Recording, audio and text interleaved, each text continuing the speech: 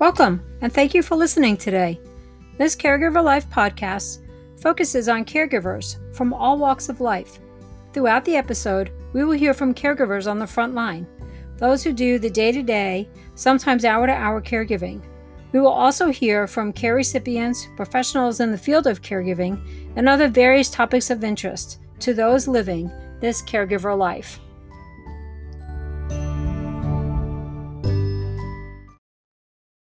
Good morning, Jen. Hi, Mayor. It's been a while since we spoke with each other. It sure has. Well, a while since we've podcasted, actually. It's been a while since I did many things that were normal.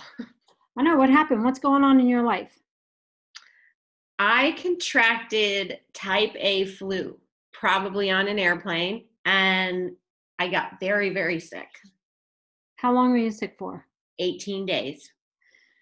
Wow. So how come you didn't get the flu shot? Or did you get the flu shot? So I normally get the flu shot. I usually do it around my birthday. And last fall, I was in the caregiving trenches like you can't believe. I was taking care of two people in two different states who had 8 surgeries between them from August 1st to Christmas Eve. And I have 2 jobs. I'm a very busy woman, and I tried to get my flu shot 3 times. I physically saw my brother and my boyfriend get flu shots. I watched the needle go in their arms. And both of those times I said, "Can I get my flu shot here too?" And they said no. So they're in the hospital. The hospital's recognizing that they don't want these patients to get the flu while they're recovering from surgery. And so they give them the flu shot. But they can't make it available to me because I'm not their patient. So there's attempt 1 and attempt 2, both failed. Then I was on a business trip. And, I'm trying to cram everything in when I'm on a business trip. If I need to buy a new suit, I do it while I'm on a business trip. I order my stuff on Amazon. I cram everything in while I'm gone so that when I'm caregiving, right, I'm there and devoted and I don't forget things. So I'm on the road. I'm at a store buying makeup, stocking up on pantyhose, deodorant, and I see a sign that they give flu shots. So I asked, "Can I get my flu shot?" Oh, the lady that does it just went to lunch. And of course, I had a meeting and a schedule that day. And so there was attempt number 3. And I actually made a phone call to my primary care doctor and said, "Can you get me in for an appointment? I need a flu shot. I haven't had my blood work done this year." And they said, "We can in February." Oh, no. Because I wasn't sick. I didn't have an immediate need, right? So they can't just fit me in to give me a flu shot. So really, that's the 4th attempt that I made to get a flu shot. And then I gave up. I got super busy doing all those caregiving things and the holidays. And I then in January contracted this horrible virus and got a really high fever. And the worst part of that flu was a horrific headache. And I suffer migraines, but this was way different. And I had to go to the hospital. Thankfully, I am a patient at Mayo Hospital, and we went to the ER, and they took great care of me. And I was feverish to some degree or another, no pun intended, for 9 days. That's a long time, Jen. So one of the things I think about with our podcast, with this caregiver life, when we first conceived of the idea of sharing the caregiver stories and also talking to professionals who work in the field of caregiving, or who are just professionals in general, like psychologists and counselors and social workers and maybe even fitness experts, with not a particular focus on caregivers, but just in general, healthy people helping to make us healthy, is developing strategies and tools for caregivers. So the caregiver stories are great, and we love hearing them, and we want to hear more caregiver stories. But at the same time, as our podcast grows, we like to develop strategies and tools that we can share out with caregivers. And that's what comes to mind when I'm listening to your story, that there's the strategy for getting a flu shot failed you. You didn't Yeah. fail, but the strategy failed. And how can you make that better for the next year so that it doesn't mean that you're not going to get a strain of the flu, but at least if you have the flu shot, you can say to yourself, I did try, and yes, I got it anyway, but it was worth trying and having the flu shot. Like, I think they should give it in airports. Yeah, I agree. Well, also, I think that medical professionals, just based on my experience this flu season, I think there should be a means to give caregivers and family members who are accompanying a loved one who's recovering from surgery, recovering from an illness, they're hospitalized. There's got to be a way to then inoculate the people around them, so their first circle of support. There isn't right now. I get it. Even though I have my insurance card in my pocket, they don't have a way to make that happen. But until they do, thinking back about my experience this year, what advice do you have for me, if any? I think you should recommend work offering a clinic of flu shots. And I say that because it's not some big idea that I dreamed up myself, but as a former public school teacher, we had that option. It was offered at least twice in the fall. And then there was at our school where we could get flu shots after school and the pneumonia shot as well. Mm, And that's great. I could email the HR department, mhm.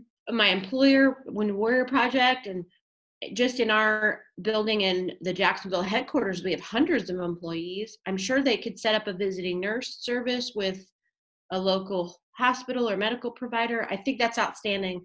I'm for sure going to do that. So that's a good strategy. And they probably should prioritize who of the employees who gets first on the list. So all of the employees that are in the speakers bureau who travel, who will be the most exposed to the virus, should be at the top of the list. And you should be answerable for it. Like to whoever is your supervisor. Yes, I had the flu shot.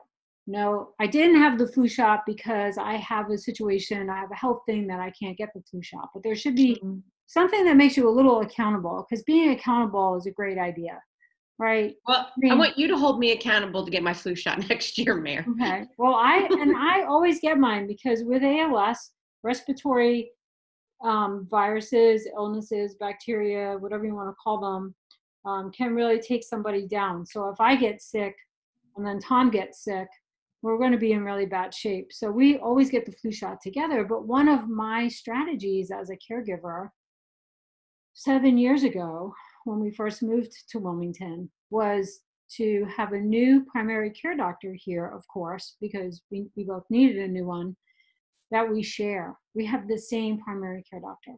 And I didn't know that it would Really work good. out. And That's really good.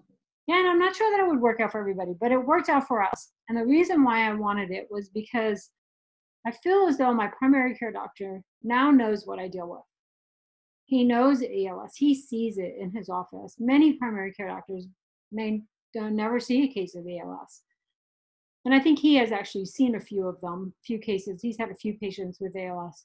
But I wanted him to know this is the stress that I feel on a regular basis. You can see the decline. You can answer my questions, really tough questions like death certificates and what happens at the end of life and who's going to help us at that point and who do I call. So those are the really deep ones, to things as basic as I need a flu shot. And so we go in together to get our flu shots. And he put me on the list for the shingles vaccine, the new shingles vaccine, which is 2 doses. And I wasn't 60 yet when he gave it to me. What was I? No, I was not 60 yet. You were 59. Generally you have to be 60 for your insurance to pay, or you have to have an extenuating circumstance if you're younger than 60. And he put me at the top of the list because he knows that if I get shingles, we're going to be in really bad shape. And I ended up with a mild case of shingles in the spring.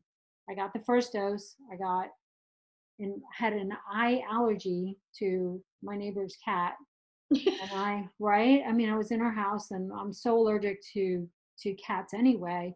I must have had a piece of dander that got in my eye, got Hmm. so irritated, and eventually it turned into a mild case of shingles that kind of came out from I don't see it in my left eye, so it was really a problem was in my right eye and goes down into the nerve. So it goes from the corner of your eye, there's a nerve that runs this way. And we think it was just mild because I had the first dose. I can't even imagine how miserable we would have been if I hadn't had that first dose. When I got the second dose. So I think that strategy of sharing the primary care doctor in our situation is a good one. I'm definitely going to consider that too. There's no reason that my boyfriend and I can't have the same primary care doctor. And I'm going to discuss that with him because had we been seeing the same doctor, at least at one of his follow up visits, I could have requested the inoculation. Mhm. Um, I was tested at Mayo for the flu. Um, I got sick right at the time when the coronavirus was hitting the news. I can remember even the flight I was on that I think when I started getting sick, started feeling that weird feeling in your throat and just like your whole Mhm. body getting tired. And I remember seeing, you know, a number of people in the airport wearing masks. And I bought some hot tea and with lemon and honey and thought, I hope I just have the cold. And I kind of laughed to myself, like, I'm sure I don't have the coronavirus.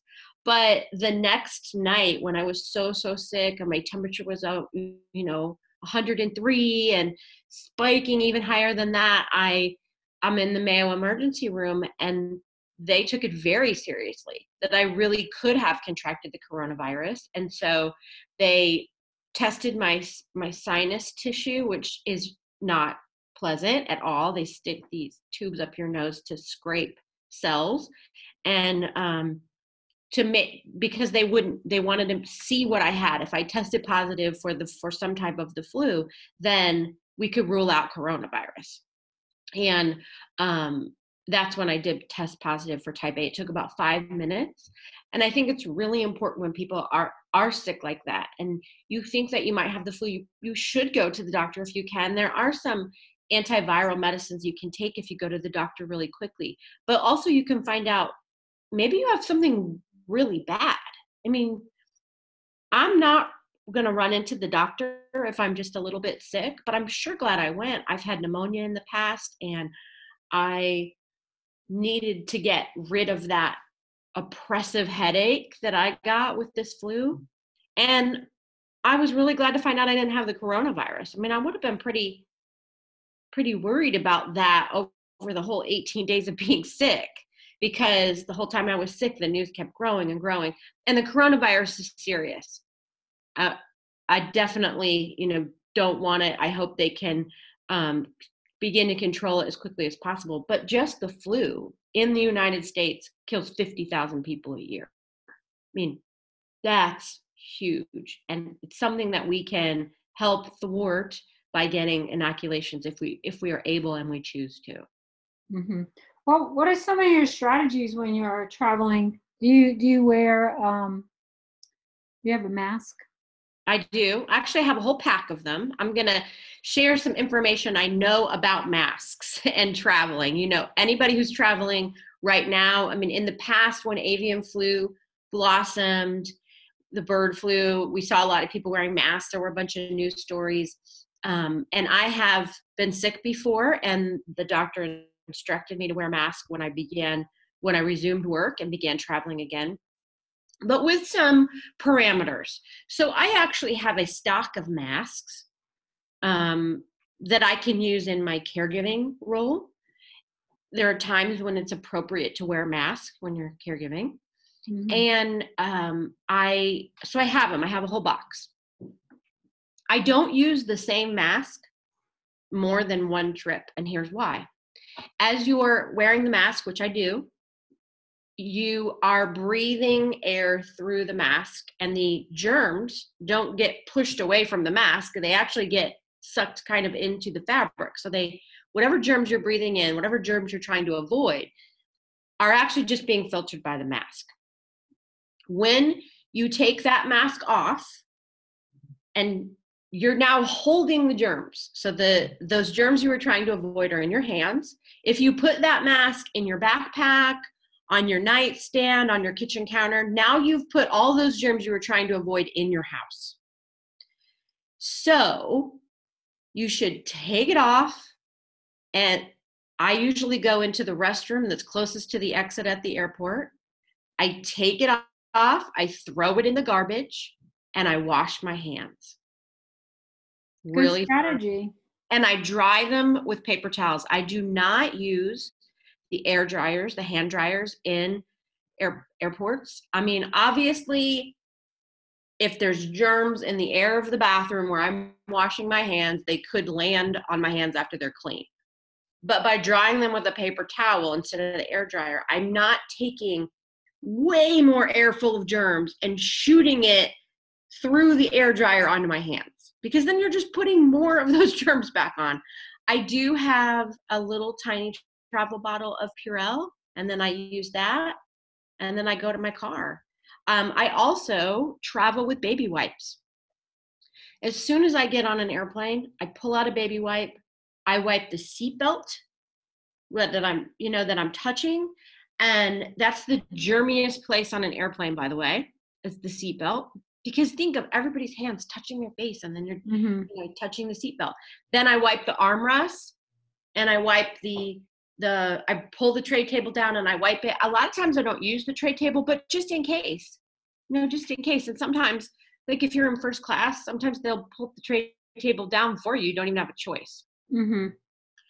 I kind of keep those wipes out, and if I use the restroom or after I've done kind of cleaning my area, I wipe my hands really good. I use my Purell. And sometimes people look at me weird for that, and I don't care. Nah, I can't care. You should write up some of these strategies for us. Okay, I will. And I also want to, I want to say one more thing. I see a lot of people, I'm making a note here. I see a lot of people in airports who have a mask that they wear that is neoprene or it's cotton. They've ordered it off of Amazon, and that's great. But remember that mask is doing the same thing that the disposable masks do. So if you have that and you're using it, I strongly suggest that you also travel with some Ziploc bags that you could put that mask in when you leave the airport and you wash off your hands. And so then you could take it right home and put it in your washing machine. Because otherwise, you're probably putting yourself more at risk than if you weren't wearing the mask. Mm-hmm. I never thought about that part of it. So sickness prevention is something I do pay attention to, and was really careful after I got the flu not to go to work. I didn't go out in public. I remember the first day I went out in public was after my fever had subsided, and it tired me so much that it took me almost a week to recover from just like going to the grocery store and doing a couple of errands. It took me a week. That's really how sick I was. I lost 7 pounds. And I had to think about, like, during that time, I wasn't able to accompany my care recipient to the doctor. I wasn't able to work or do any of the normal things. Even we got a delivery and I didn't answer the door because I didn't want to make the FedEx man sick. But I'm wondering. That was really nice of you. I'm wondering what advice you have for when people are done being sick. Like, how do you do anything special in your home? Yeah, well, let's take a break, and when we come back, we'll take a break in here. We'll do a sponsorship here, and then when we come back, I'll share my strategies. All right, sounds great. Okay, great. We're back. Woo! All right. So some of the strategies for getting better. Is that what you're asking? Well, what do you do in your house? I was super, super sick. I sweat every day for 2 weeks. I wore anything that looked or could be considered pajamas, used all the sheets, all the blankets, all the Kleenex. I mean, my house, it became germ central. What do you do about that in your house? I do a lot of wash. I like to wash with bleach. Mm. I get, like Clorox that you can use with color clothes as well as the white clothes. Yeah. So I do a lot of wash. I don't do it on cold. I'll do it on warm. If we're really sick, depends on how sick we are. I'll wash the sheets on hot to kill germs. I wash the counters down a lot. Make sure you use the dishwasher. Wash your hands a lot.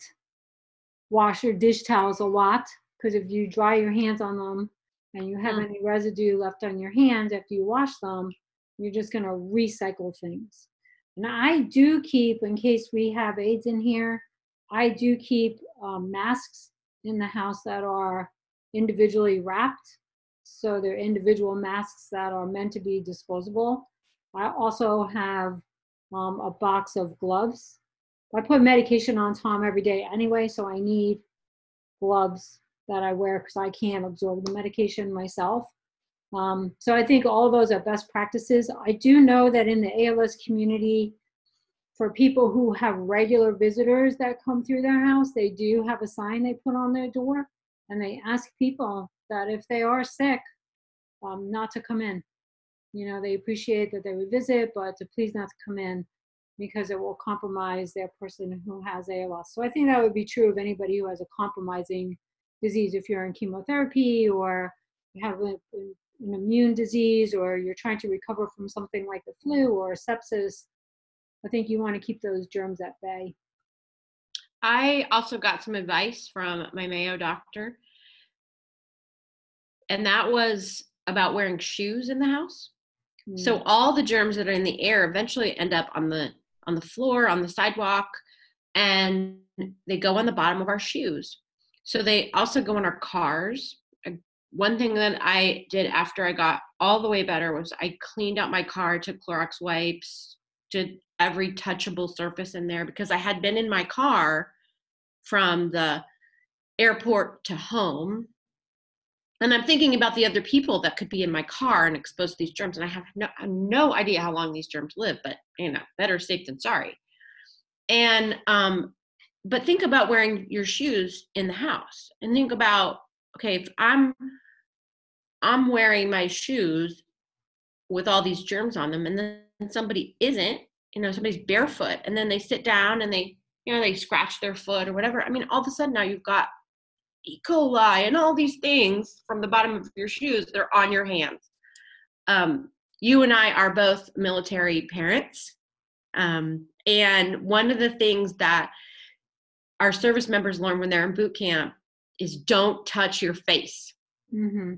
Anybody listening who served, first, thank you. But also you remember from boot camp, don't touch your face. And the reason is because that's how germs get spread. That's how sicknesses get passed on. And so I think that's another really great strategy for caregivers. And I've also helped my brother with medications, and I have gloves, and definitely I'm very mindful about touching my face.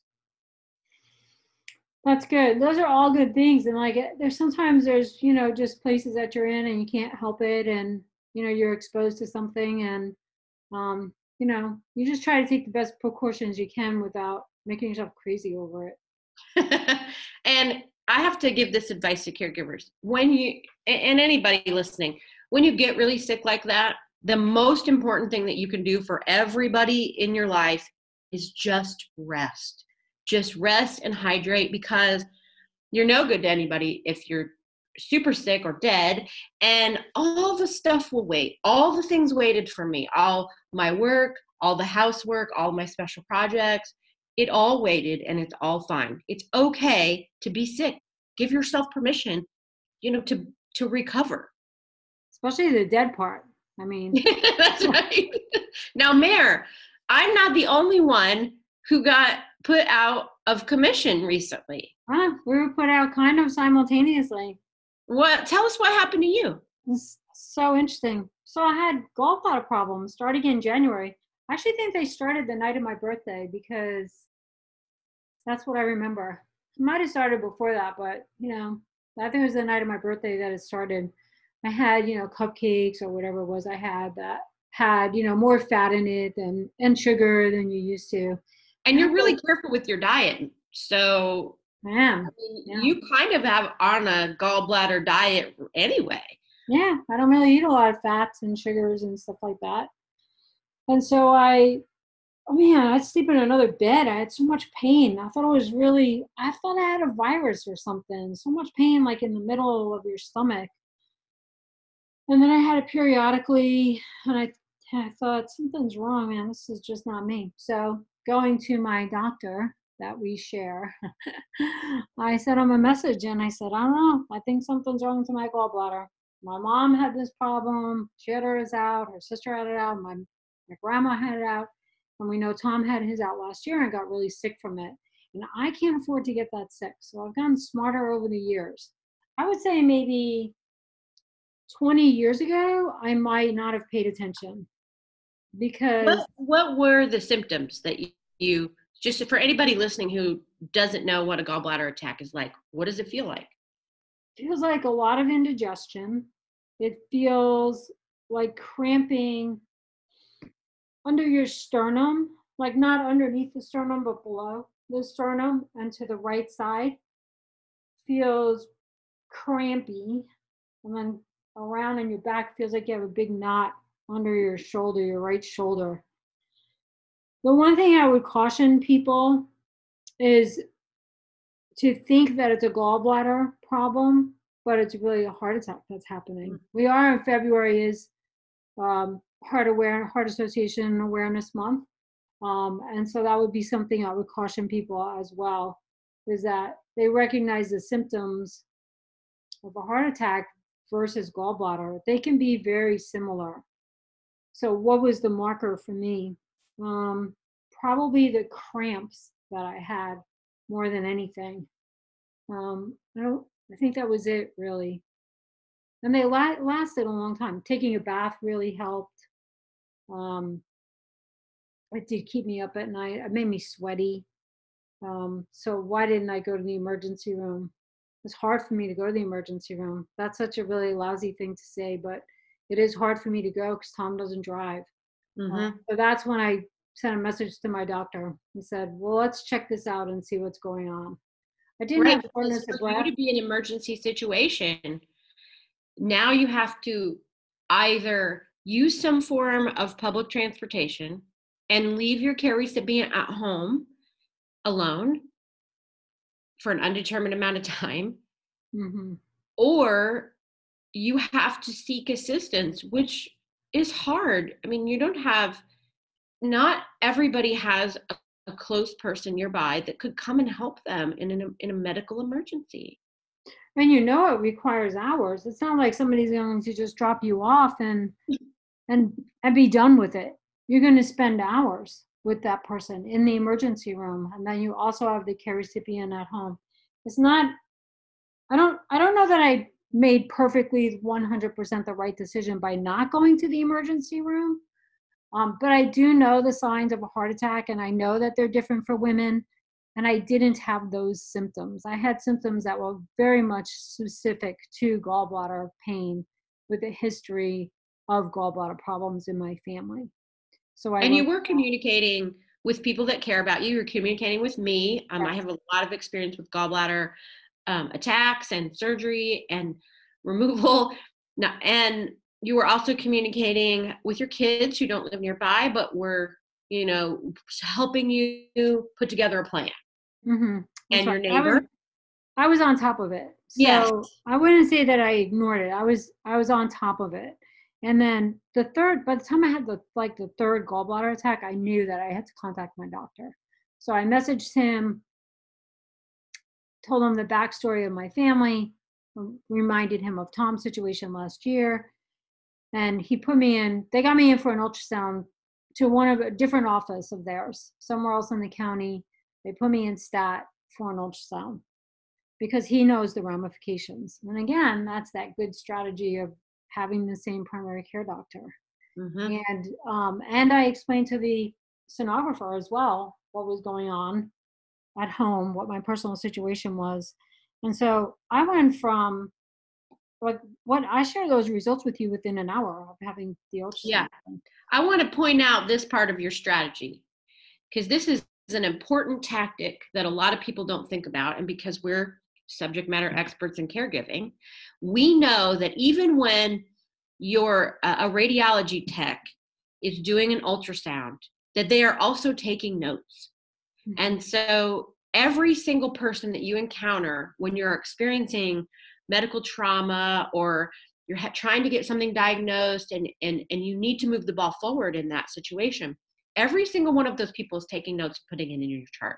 And so the more people that you can tell, I think this is gallbladder, I have a family history, I also have these extenuating circumstances, I need to expedite a surgery if I need one. They're putting those in the notes, and the next provider is going to read it. And eventually you have this cumulative understanding of why you need to be acutely treated.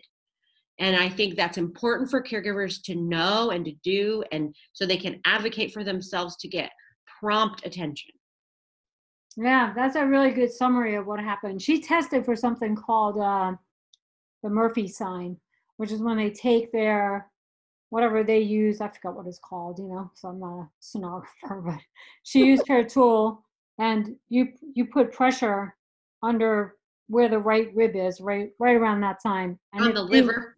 Yeah, and if you react to it, then that's an additional piece of information that your gallbladder is beginning to be in trouble.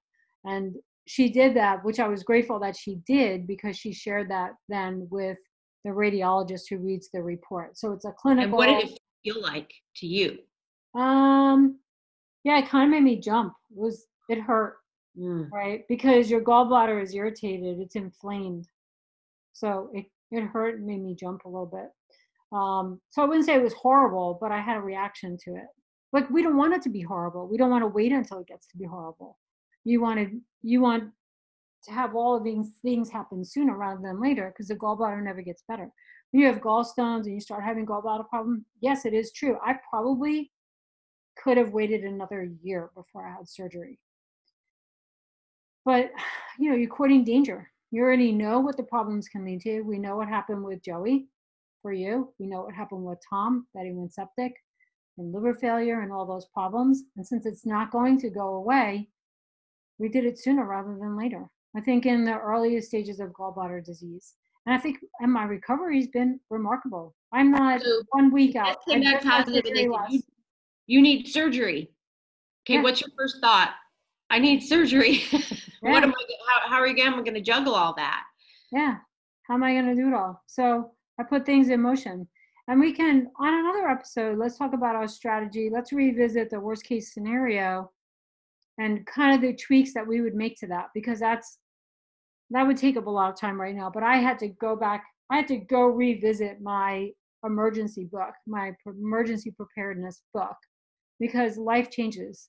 It's not a book that is going to stay static.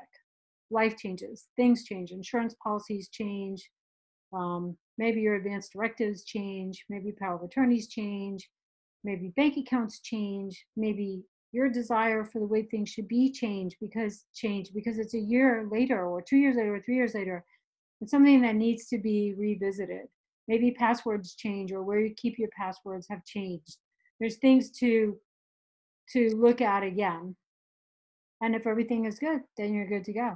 For me, I felt like I need to make changes. So a week ago, last Sunday, that's what I spent my couple hours doing, was going through my book and making sure everything was the way that I wanted it to be, to the best of my ability, and hope that I had done a good job. And I still think that it was probably a big mess, what I wrote out. It wasn't linear. And it's difficult to make it linear. What's the most important thing when you die? Or you're dying? What is the most important thing for your family members to know? And it sounds crazy, right? Because it's just gallbladder surgery. But it's surgery and things can go bad. So I think, to wrap up the story, I think I did a really good job getting ahead of the problem before the problem took over our lives and we were in a really big emergency. I've been working very hard on my health, what I've been eating, good food, losing weight, my fitness level, keeping my mind functioning really well and nice and healthy, embracing lots of healthy lifestyle changes, that I think my recovery has really been pretty good. We're not 1 week out. Tuesday will be 1 week. And so here we are, 7 days, 5 days. We're 5 days. You seem amazing. I've done some walking. I'm following my doctor's orders as hard as it is because I miss running. But I've been walking. I've been getting out there. I've been napping, and I think that's a really important strategy for caregivers. Is you have to take care of yourself. You matter too. That's a really important piece to take away from this. We matter as much as the people that we take care of. That's right. Prioritize yourself and Yes. think about your strategies. Think about what tactics you have, what tools are available to you, and make sure that you have a plan. And so we would love to hear from our caregivers that are listening. And even if you're not a caregiver, but you like listening to us, we would love to hear some of your ideas on strategies and tools that we can share on our next podcast. How could people do that, Jen? Well, a really simple way is to make a voice memo, record your voice on your phone, or you could record a little video if you want, and you can email it to thiscaregiverlife@gmail.com. That's the absolute simplest way to send us your message, give us feedback on the podcast, make a recommendation about a future show. And we want to hear all those things from you. We have so many listeners now, don't we, Mary? We do. We have over 1,300 listeners. That's crazy. Isn't that great? That many people are either living this caregiver life or they're passionate about this caregiver life. But whether you are a caregiver or you know one or you just want to be more informed, we're so grateful you're here and listening. Yeah, we thank you. And where can they find us? So you can find us anywhere that you get your podcasts. We're also happy to say we're now an iHeartRadio podcast, which is great. Spotify, iHeartRadio, Apple Podcasts, Anchor, wherever you get your shows, that's where we are. You can also find us on social media channels. We're on Facebook at This Caregiver Life and Instagram. We are on This Caregiver Life on Instagram. And so maybe some of our caregivers will send us some photos because I've really been lax on our Instagram feed. Yeah, we'd love that. And also you can find us on Twitter at This Caregiver. You know, Twitter is always all about being brief. So we just dropped the life. Right. We're just at This Caregiver. And the best part about being on social media is we're on 24/7. We're also on LinkedIn. So if you're listening and you're a professional, please follow us. And if you'd like to provide your expert insight on this podcast, we'd love to have you as a guest. So feel free to reach out to us there. Yeah, we're looking forward to the next few weeks. We're going to have some new podcasts that we bust out. Yeah, I mean, we're back, baby.